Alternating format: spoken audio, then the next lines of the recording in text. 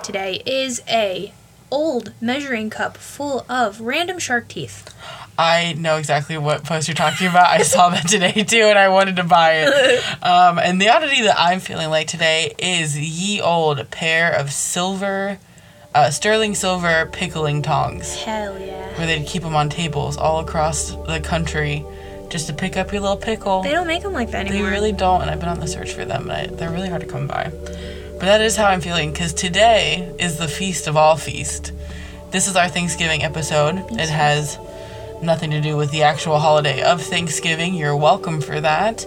And if you're somebody who today you are not around a giant table with a bunch of people that some call family, we'll be your family for today. Always. Because, chosen family's just as good. Our shelves are always open for the weirdos. They really are. The strange, unusual oddities. And you can typically find a good few food crumbs around here. Oh, of course. There's some cheese over on that shelf. And I know how to microwave. Crackers. Yeah, definitely. So today I figured I would treat you to the same conversation that I would have, that I will be having probably around the time that you're listening to this, which is about my fall garden. My plans for next year a little bit, and what is happening on the farm right now.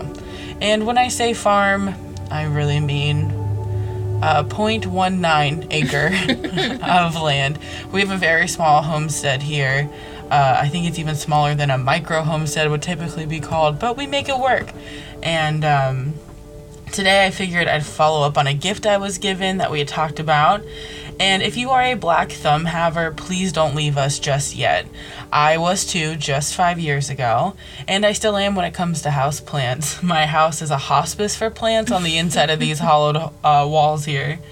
On the grounds, though, you will typically find delicious food and rows of flowers. But with climate change being the way it is, those who grow these skills will have more security, and I'm not a fear-mongerer, but I found insane peace in having a small garden when COVID reared its ugly head, and it all started with podcasts like these and YouTubers sharing their stories, so I figured that maybe today I could help someone. I started gardening in 2018 in 5-gallon buckets on my driveway. Do you remember that? I do. I grew corn in a giant plastic tote, and I had cherry tomatoes galore. Now I have found a gardening method that I see the value in, and I'm on a schedule I like, with improvements every year, because gardening is a hobby that never stops. I have learned to cook because of this, and I'm able to grow flowers that are on the backgrounds of people's memories and on their tables at dinner time. This month alone, I was able to grow and arrange the flowers for one of my best friend's wedding, and yes, I'll post pictures of that to our Instagram. And I mean, what an incredible gift to give, an incredible skill to have, and it hasn't taken me my whole life to get here. I was not a born gardener. I was able to just work really hard at it and in a very small amount of space. Growing things is easier than you think because plants want to grow. If you give them some space and the water, you will have more luck than you thought. And if you're still here, I thank you. You might be learning something super interesting today because I think it's really interesting. So let's talk about the methods to my madness. So I loosely say I use a method called permaculture. Permaculture is a farming method that aims to muse off of Mother Nature's energy cycle.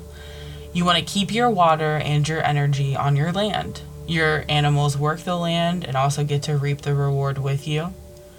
You keep the balance between pests and beneficial insects in line. The goal is to be more self-sufficient and sustainable. This is a really deep concept that spans hundreds of years with hundreds of books, and I don't want to lose you with pH balances and rotational grazing schedules. No one wants any of that. I do this on such a low scale, but it is a methodology I try to follow on our small piece of earth. If you're interested in a longer talk on permaculture, I'd be more than happy to do that in an episode where I go in more depth. But I know how people's eyes can glaze over when I talk about this stuff with them for too long if they're not into it, so I will keep it moving. But let me give you this funny story and kind of what I think encapsulates permaculture, and then we can move on. So there's this documentary called The Biggest Littlest Farm. And if you know nothing about permaculture, they explain it and show you how they're doing it within a reasonable time frame, and it's interesting enough. basically two people decide they want to support the earth and buy a crazy big piece of land. I mean, they call it the biggest littlest farm, but it's like a big piece of, I don't know. Anyway, I digress. And it shows them over like 6 years, I think, like building this farm. And it's really cool. But if you know enough about permaculture, you're going to have a hard time watching it. It's kind of like watching someone play Portal after you've played Portal. Oh, God. And it's kind of frustrating. So they have this one section that stuck with me and my spouse. So this farm has an orchard on it, right? A bunch of trees. It actually was established before they moved in. And this orchard has an insane snail problem. Like, I've never seen this many snails in my life. They're all over the place. But with permaculture, you're not using pesticides, you know, you're not using anything. So they were having a really hard time with these snails. Heavy. It's insane.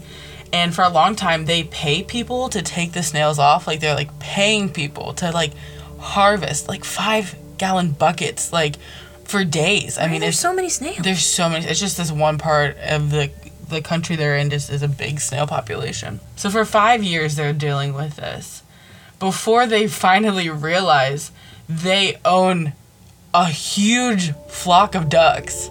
And if there's one thing that I know about ducks, and maybe you don't, it's that ducks eat snails, right?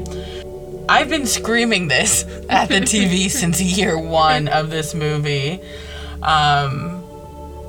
You know, if you can imagine, just me, just screaming, use your ducks, you have ducks, baby, use your ducks.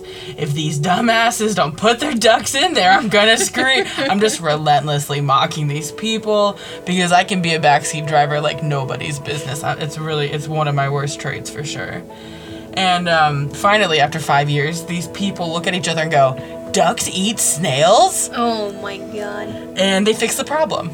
But by that time, it's been 5 years of me screaming. And you've also spent so much money. You spent so much money the whole time, and the ducks were just there, and they were paying to feed the ducks, and like all of this. Yeah, it was a whole.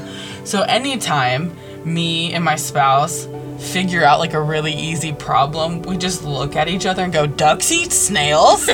Because it's just so like duh, you idiots. Like, but I think that's a fun way to understand permaculture in just one sentence. It's like, oh, well, you have a problem and you have something on your land that fixes that problem. We'll make them work together. Mm-hmm. You know, ducks eat snails. Save your trees, feed your ducks. Permaculture. Bada bing, bada boom. So, well, first off, thanks for hanging out with me through that like small, tiny process. So, let's take a visual walk through my garden. If you could walk in the backyard with me, it's basically a giant rectangle that I have split into thirds long ways. The third on the right contains all of our homesteading efforts so far, leaving 2/3 for the dogs to run, and trust me, they need it. This third is also split into thirds as well. That wasn't on purpose, it's just kind of how it worked out. The top third is for the chickens. That's where their coop is, that's where their run is. The middle third is laid out like a maze, tall galvanized metal beds lining the pathways. And the last third is a wide open area in the back that we call the back 40. It's an in-ground garden surrounded with tall trellises. This year I grew squash on those trellises, and I grew a bunch of onions and garlic and okra in the in-ground garden, which was my first year growing okra. It was interesting. So anyway, my front yard at this point is just a giant square with in-ground beds. The pathways basically make like an analog clock 8. So 2 beds in the middle and then beds surrounding the perimeter of the square. I hope that was a good visualization. You've seen the garden, I know what it looks like. So does it make sense of what I'm trying to say? Yeah. Okay, good. If I've lost you anywhere, don't worry. Like I said, 0.19 of an acre, I will find you. So at least you have an understanding of what I'm working with. All of this to tell you that the number one plan for fall right now is that the chickens are going to go on a vacation. We're going to take them from that top third and put them in the back 40. The reason for this is for them to fulfill a new role in our permaculture method. Scratching at the soil to aerate it, pooping everywhere to fertilize it, scratching that back in, and then eating overwintering pests that I'd rather not deal with come spring. And they'll clean up any old plant material for me as well.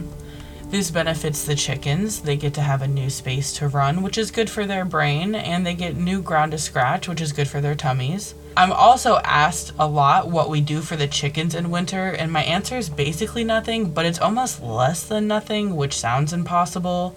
But we do less for them in the winter than the summer, because chickens, especially the chickens we like, would rather be cold than hot. So we use a method called deep bedding, where you basically just keep throwing new bedding on top of old bedding, and this causes the old stuff to break down and throw some more heat into the coop. It also helps that I can then take all of that and use that in the garden come spring. So, am I a chicken that I like the cold? I am to a chicken. I think yeah, I am a chicken. I do. We give them a heated water dish so it doesn't freeze, and that's about it. Since they'd rather be cold than hot, and all of our girls are breeds rated to go in the negatives without faltering. And if you own chickens or you want them, don't give them heaters in the winter. This causes them to be dependent on it, and if the power goes out, so does your heater, and then so do your chickens, basically. Also, that's how a lot of fires happen when you see like farm fires and stuff. It's typically because people using heaters. And when it comes to chickens, they will be okay. That's interesting. We actually joke about that with the cats. Yeah. My cats think that winter is summer and summer is winter because they've never known anything other than a perfectly temperature apartment. That's so funny. Yeah, it is interesting how that works out for our indoor animals. Our chickens are basically wearing 2 down blankets at any time. They have a short coat underneath very long feathers, so they will be fine. And at night, they sleep wing to wing on their roosting bars, which is so cute. So cute. It's like a really expensive down blanket cuddle puddle all the time. And they, it works for them. They like their life in the winter. This will be our 3rd winter with our girls, and we're grateful that with a little bit of luck and only a little preparation, our flock is going to enjoy their winter vacation. I'm excited for what that garden's going to look like back there. I think that the back 40, to give us space, it's 15 by 30. So it's a giant rectangle, basically. Mm-hmm. And I think I'm going to do nothing but pumpkins back there next year. Hell yeah. Because so I want a pumpkin patch. Yeah. And I have been for years collecting like really cool like fairy tale looking pumpkins, mm-hmm. and I think this is the year that I'm just about to go all out. Do it. So hopefully the chickens do a good job. If you like Seraphina Tangents, this is the episode for you, just so you know. I'm all over the place. So let's talk about the garden plans a little bit and what my hopes are for the end of this season and the next one. I know I promised you an update on the dahlias that were gifted to me, and I plan on fulfilling that promise right now. The dahlias haven't had a frost yet, so I can't pull them out of the garden quite yet. We are just basically in a waiting period. I can tell you right now that I'm gonna have my work cut out for me. The dahlias this year were gorgeous. The dahlia tuber that I ended up talking about in our first episode called Wind's Ghosty ended up being my favorite dahlia this year.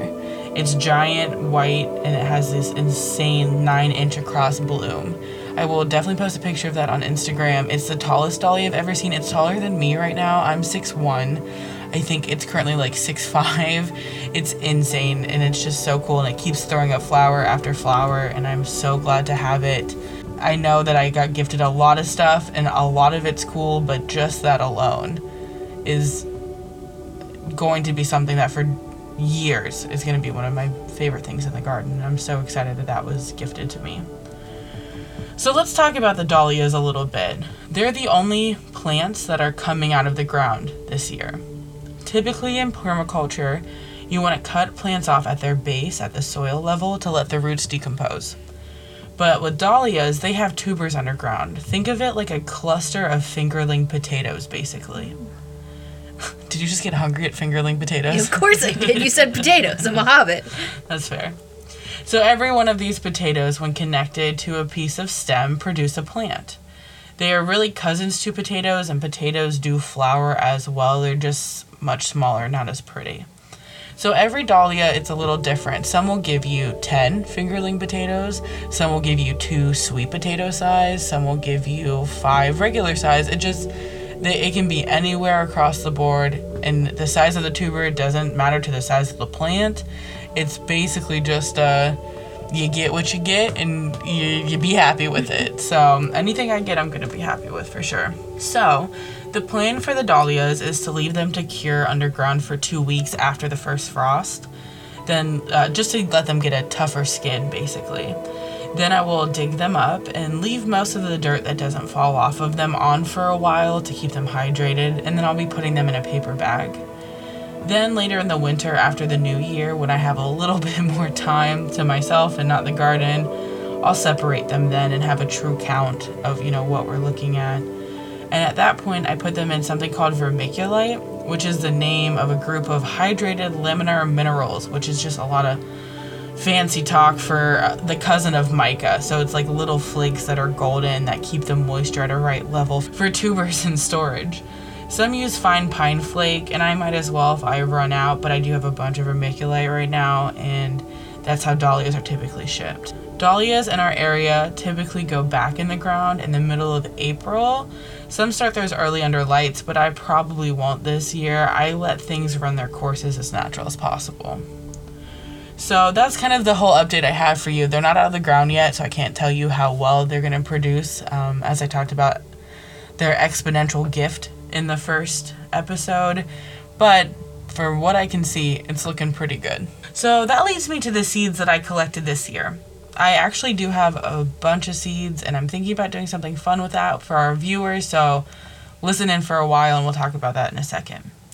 So the seeds I collected the most of this year were definitely zinnias. Zinnias are multi-petaled 60s flowers. So like if you were to take like the really fun like flower power flower and then stack it on itself a bunch of times, that's how you get the zinnia. Like this is the best way I could describe them basically. And then I got a lot of larkspur, which is this tall conical flower tower basically in the spring that are like blues and purples. They're really cool. I got a bunch of this rare cosmic wonder vine, which is black-eyed Susan on a vine but in blushes and golds. It's really cool. I've never seen anything like it, and that was new to Baker Creek last year, and they were really hard to get a packet of, and I was able to save a bunch of seeds from that. Probably just enough for next year, but after, next year I'll have that many more, in the year after that, so I'm excited to have a stock. I also saved a bunch of snapdragon seeds, which is one of my favorite spring flowers, long-stemmed flowers, where if you push the flowers together, they look like dragons talking. Mm-hmm. That's how they got their name. They're actually the flowers from Alice in Wonderland. Oh, yeah. Which I think is really fun. And then moving away from flowers, every year I grow a bunch of beans, and I grow a bunch of purple pole beans, and I collect a bunch of dried beans to have for next year, or if I need them in a recipe over winter, I have them as well. But every year, man, I'm telling you, I collect so many beans. It's insane. The other thing I collect a lot of is jalapenos. I trialed 2 jalapenos this year, one called El Jefe and one called Jedi. Obviously Jedi because I am who I am. Mm-hmm. And I like them both. So this fall I had a few mature ones that I collected probably thousands of seeds off of. They are hybrids, which means that if I could plant these, I could have different plants than the ones I grew this year, but I'm down to see what happens. So in seed collecting, or in seed growing, there are 3 different types of seeds. There's hybrid, there's open pollinated, and there's heirloom. Heirloom's the easiest one to start with. Those are going to be the seeds where you collect that seed, you put it in the ground, it's going to be the same as its parent no matter what. An heirloom doesn't get the name heirloom unless it's been passed through 3 generations. That's interesting. Isn't that so interesting?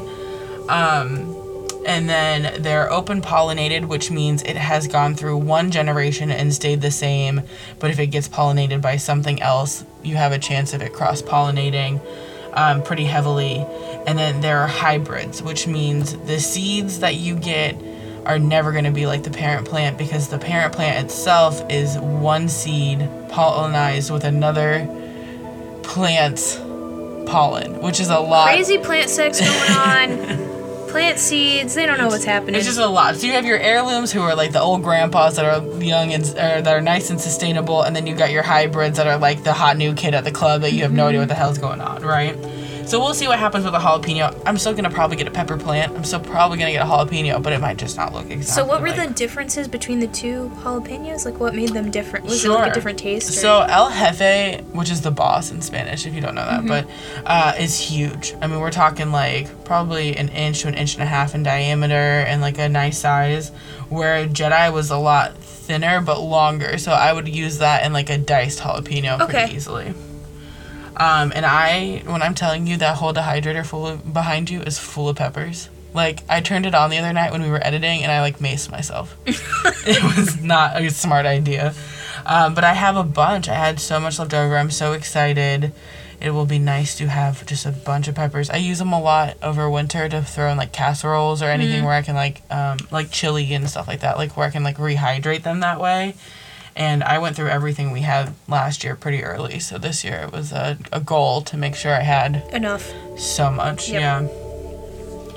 So with the seeds that I have gathered, I have so many zinnia seeds, it's not even funny. And I thought what would be fun for our listeners was that if you're someone who listens in and likes to learn about this gardening stuff, if you want to email us at oddityarcadia@gmail.com and let me know if you're interested in having some zinnia seeds, I will email you back and get your address. I promise you I will not use your email for a bunch of spam or like sell it or whatever, but I will put you on our email list so that way like you can stay in contact with us. It's not like we're ever gonna send out a million emails. We're too lazy for all of that. True. But I figured it'd be fun to have these zinnias that I had saved and grew this year all over the place, and they're such pretty flowers. I'll have a picture on Instagram if you want to see what they look like. And I just think it would be fun to have like a little grow along for next season. So let's talk about the plants that are staying in the ground. The only ones that really matter at this point are the rosemary and sage. The sage has gorgeous purple flowers in the spring, which the bees love. It's one of like the first flowers that comes up, so I always make sure to overwinter some of that. And the rosemary, I try my hardest to let it overwinter, but like if you go to Seattle or whatever, they have like giant rosemary bushes. Like it's like their boxwoods basically. It's crazy. For us, we don't have that. We don't have that kind of. They're usually just like little plants. Yeah. Anytime I've seen them, it's never been like anything huge. Yeah. Definitely not. So this year is my second year. So I got one to overwinter last winter. So I'm hoping that maybe we'll be okay. Fingers crossed. Fingers crossed for sure. So let's go to the plants that are going in the ground, which you heard me right. You're like, Sarah, it's winter. What are you talking about? Nah, baby, this is the time. This is the time to start really going crazy. My kitchen table has looked like a right nightmare since September, basically.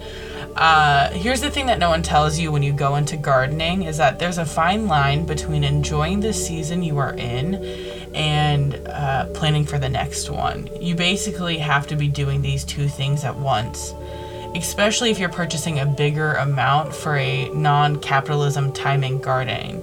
See, everyone thinks that spring is the only time to start things because it's the only time that you see stuff in store. Mm-hmm. But you see, kids, planting in the fall and having gorgeous blooms greet you in the earliest days of springs is my greatest magic trick.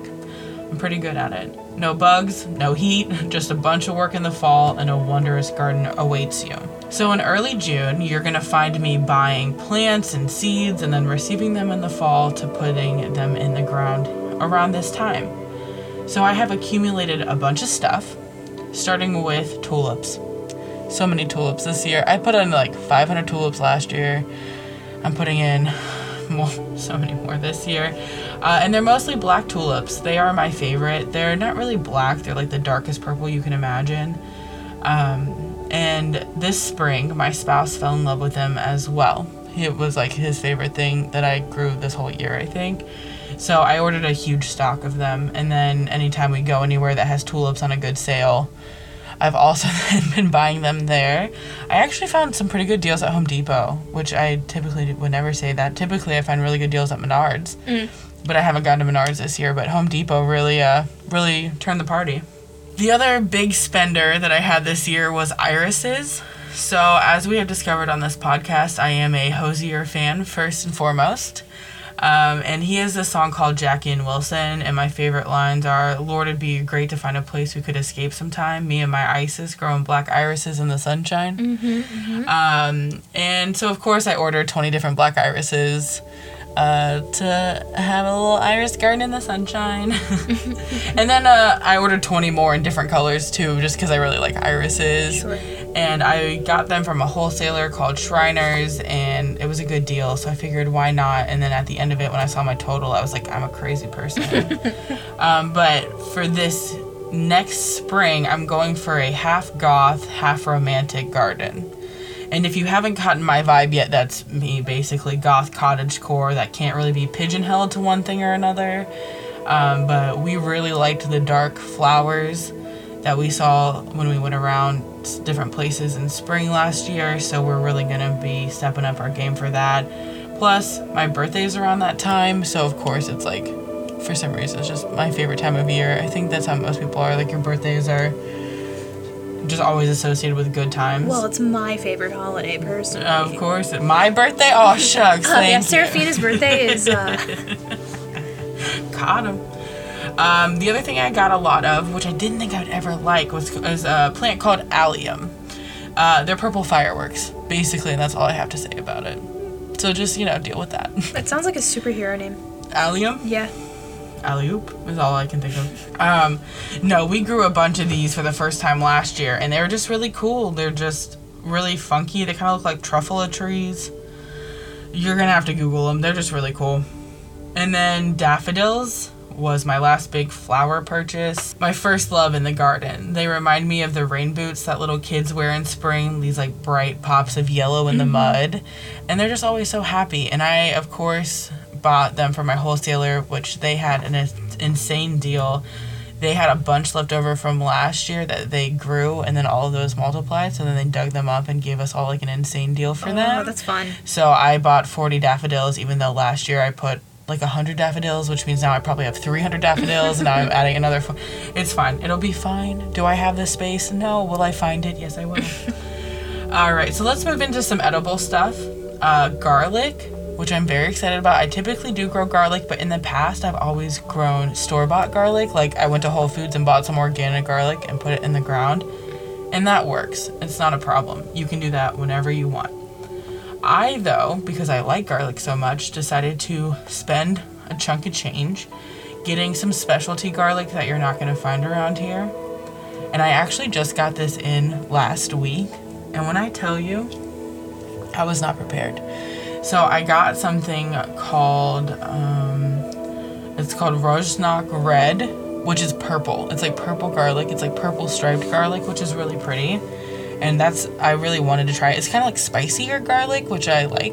I know this whole conversation is probably making you squirm. I'm very sorry. Fine. I mean, I do like garlic, but I am also a vampire. Right. Confirmed. When you say spicy, is it more of like a radish type spicy, or like... Yeah, I guess you could say that. Like, it has just like a little heat to it. Okay. Like, it's not as like bitter. It's more heat-based. I don't know how to explain it. Like a jalapeno? No, that's like way spicier. This isn't like spicy in your mouth. It's like black pepper. Okay. Like putting like a bunch of pepper on it, you know, kind of scenario.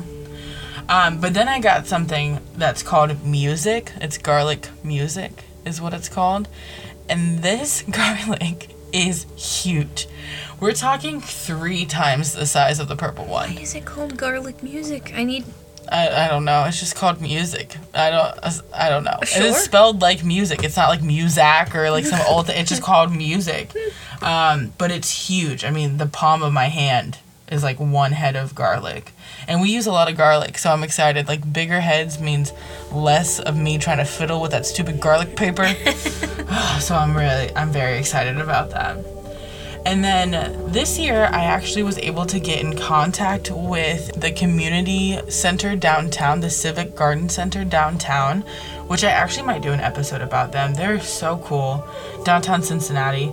The greenest building in Cincinnati, actually. All solar power and water power. It's so cool. Such a cool place. But they were giving away free fall garden starts. So I picked up a tray of cabbages and a tray of lettuce, which I just thought was really cool. That is really cool. I also am growing a bunch of kale. The birds love kale. We like kale. We like dino kale. It's actually called lacticino kale. But it looks like dino skin, and it's really easy to clean off because sometimes kale is like all like curly, and it's like, how do you clean this? Well, with dino kale, they're like flat leaves, so they're beautiful and they taste delicious. And then we're going to grow a bunch of lettuce, actually called butter crunch lettuce. It's pretty popular, but it's really good stuff.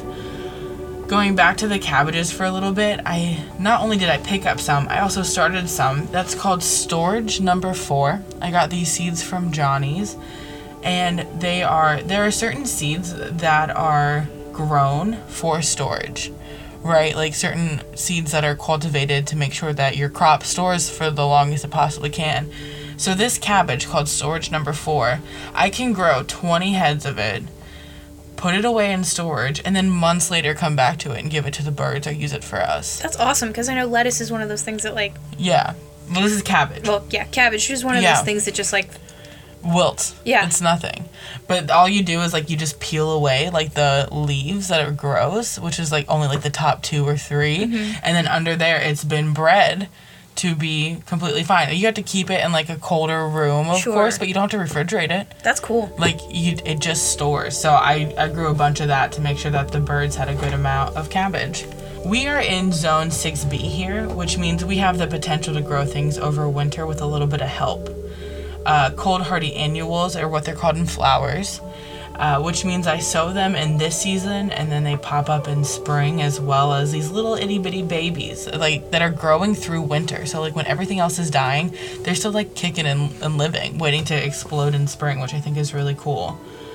So I will be growing that larkspur, Orlea, and Dara. Dara is basically like Queen Anne's lace. Okay, yeah. Wild carrot, basically.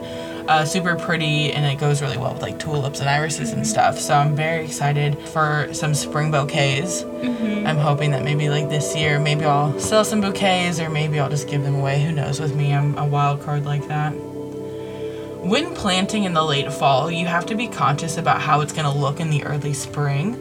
If you're looking to sow in those early months, I try to be conscious of that now. Since the beginning of me growing a garden bigger than those 5-gallon buckets, I've used graph paper, a new piece for every season. And for the big summer garden, I actually use a poster board that I move Post-it notes on, it's been really easy. So this is clearly a really hefty goal, but it is my favorite time of year in spring and planting. Buying those new seeds catalogs coming in every week.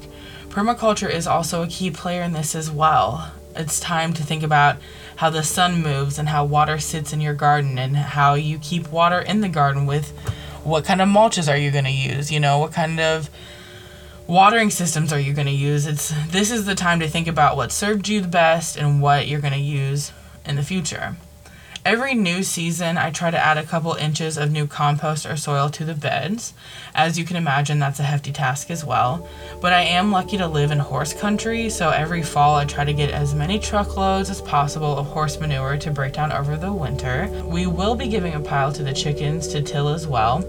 It's funny, I never thought I would get giddy over free poop, but that's my life now. That's who I am. And actually, as we are recording this episode right now, my lovely spouse is working his little booty off, trying to make a giant pile of horse poop in the back 40 for the girls, right? He just told me that he was doing it. So, thank you to him for that. We really appreciate it. Shout out. A real homie.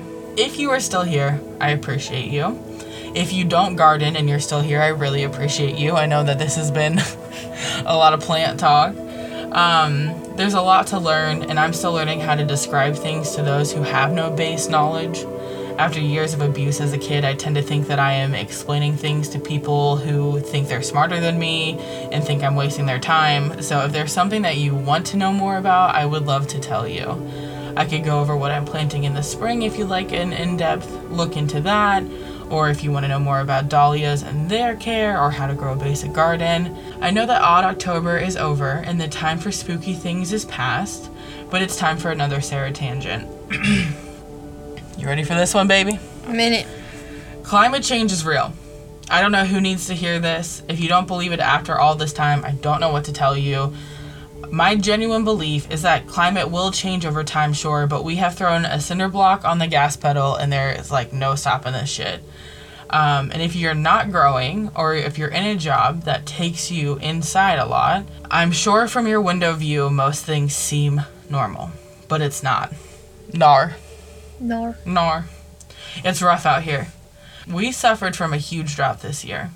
The director of my community garden, which yes, with all that I have going on, I have community garden beds as well. He sent out an email this morning about how we had to use more city water this year than any year before because of this drought. And it's been going on basically since July.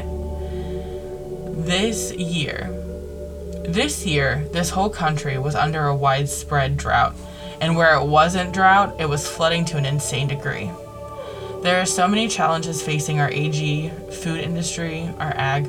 There are so many challenges facing our ag food industry and our food production agencies. Our first frost date in this area is typically October 15th. This year, we aren't scheduled to get a frost until November 15th. That's the first time it's ever been that late. I mean, I've been growing now for 5 years, and I've never seen anything later than October 26th. So for it being a month out is just insane. What's even weirder was on October 5th, we had a frost scare with temps being at 28 degrees. That's 2 weeks before we typically even see anything close. And at 28 degrees being the first cold night, I mean, we went from 50 degrees at night to a random 28 to back to 50s. In October, in the beginning of October. It's so weird. And we got lucky and didn't get hit with the cold temps, but half of the state did. So half of the state lost 2 weeks of their own crops, which is scary. And then 2 days later, after that, it was 80 degrees for 3 days. Like, one, that's not good for the immune system. No. And last year, we had that weird slushy ice fall that combined together and created an ice shelf, which killed a lot of wild flora and perennials that typically don't see weather like that. I couldn't walk in my own backyard for a week. I had to scoot on my butt all the way down to the chicken coop and back. Golf cleats weren't enough to get a grip. I'd really like to not go through that again. That shit sucked. My car was trapped. I couldn't drive my car for days. It was insane. I drive a tiny car. I drive a Chevy Spark. Yeah. So in the wintertime, Kench ain't going nowhere. No. Yeah, he's parked. Yeah, and I mean, luckily, me and my spouse both have vehicles that can handle winter, but I don't want to. You know, not that again. Mm-hmm. That was insane. I mean, within 5 hours, the whole world was basically like that weird futuristic SpongeBob episode. Where everything's chrome. Yeah, it was not fun.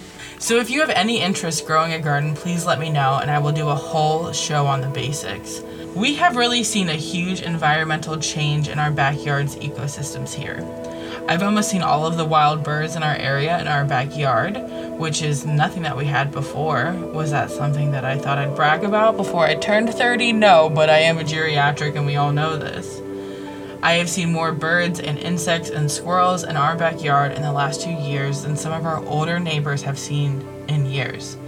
Just some flowers in a pot can give a nice rest place for a bee to get a little snack on. I grow insanely tall marigolds and these bees take naps on them all summer. I know that sometimes I talk about it like it's a fairy tale and who can believe in it, but truly there are instances the universe leads me to have these sweet moments where everything is working in conjunction and you just get to watch bees be happy. And that's permaculture in a nutcase, you know? What are the things you care about and how can you use your space to get there? And if I can't convince you to do a little growing, I understand it is not for everybody and I will never shame you for that. But there definitely are ways to support those who do, and we can definitely go into that when we're going into summer next year, make an episode or two about some environmental stuff, because I genuinely, if you can't tell after this entire podcast, really do care about our environment. And if me, somebody who has chronic illnesses and mental challenges, can get into a space and make this space good for the environment and good for our bodies, anyone can do it, and I truly believe that. So, I hope that this Thanksgiving is treating you a little kinder. than before. If you typically have bad times during this time, I understand. Who doesn't have crazy family? I hope that this podcast has helped you feel maybe a little less alone, and maybe it has sparked an interest. If it has, please remember to reach out to us anywhere on socials that you can find us. And once again, if you would like some seeds, let me know. I really would like to send out some care packages to people just to see my seeds out in the world. I think it would be really fun. Anything you got? That's all I got. Also, don't forget that it's okay to fucking hate the seasons. Yeah. It's okay totally fine to hate this season. I hate it. I know that anytime I say, wow, I hate Christmas, people look at me like I am the fucking devil, but I hate it. And it's okay to hate it. It's okay to feel like that. When we start getting into the Christmas season, I'll post pictures of my Halloween tree. Yeah. Because I don't do Christmas anymore. I do extended Halloween. Yeah. So, hey man. Yeah. Do what you gotta do. And some of us come out on the other side of that. I used to hate holidays. Now I like holidays because I've completely transformed what holidays are. Christmas to you is second Halloween. Thanksgiving to me is gratitude season because I just grew all this food and now we get to eat it. Yeah. And like that's what I'm here for, baby. So yeah, the holidays aren't always easy. We hope maybe we've made it a little bit easier. And I hope that you are staying on, Arcadia.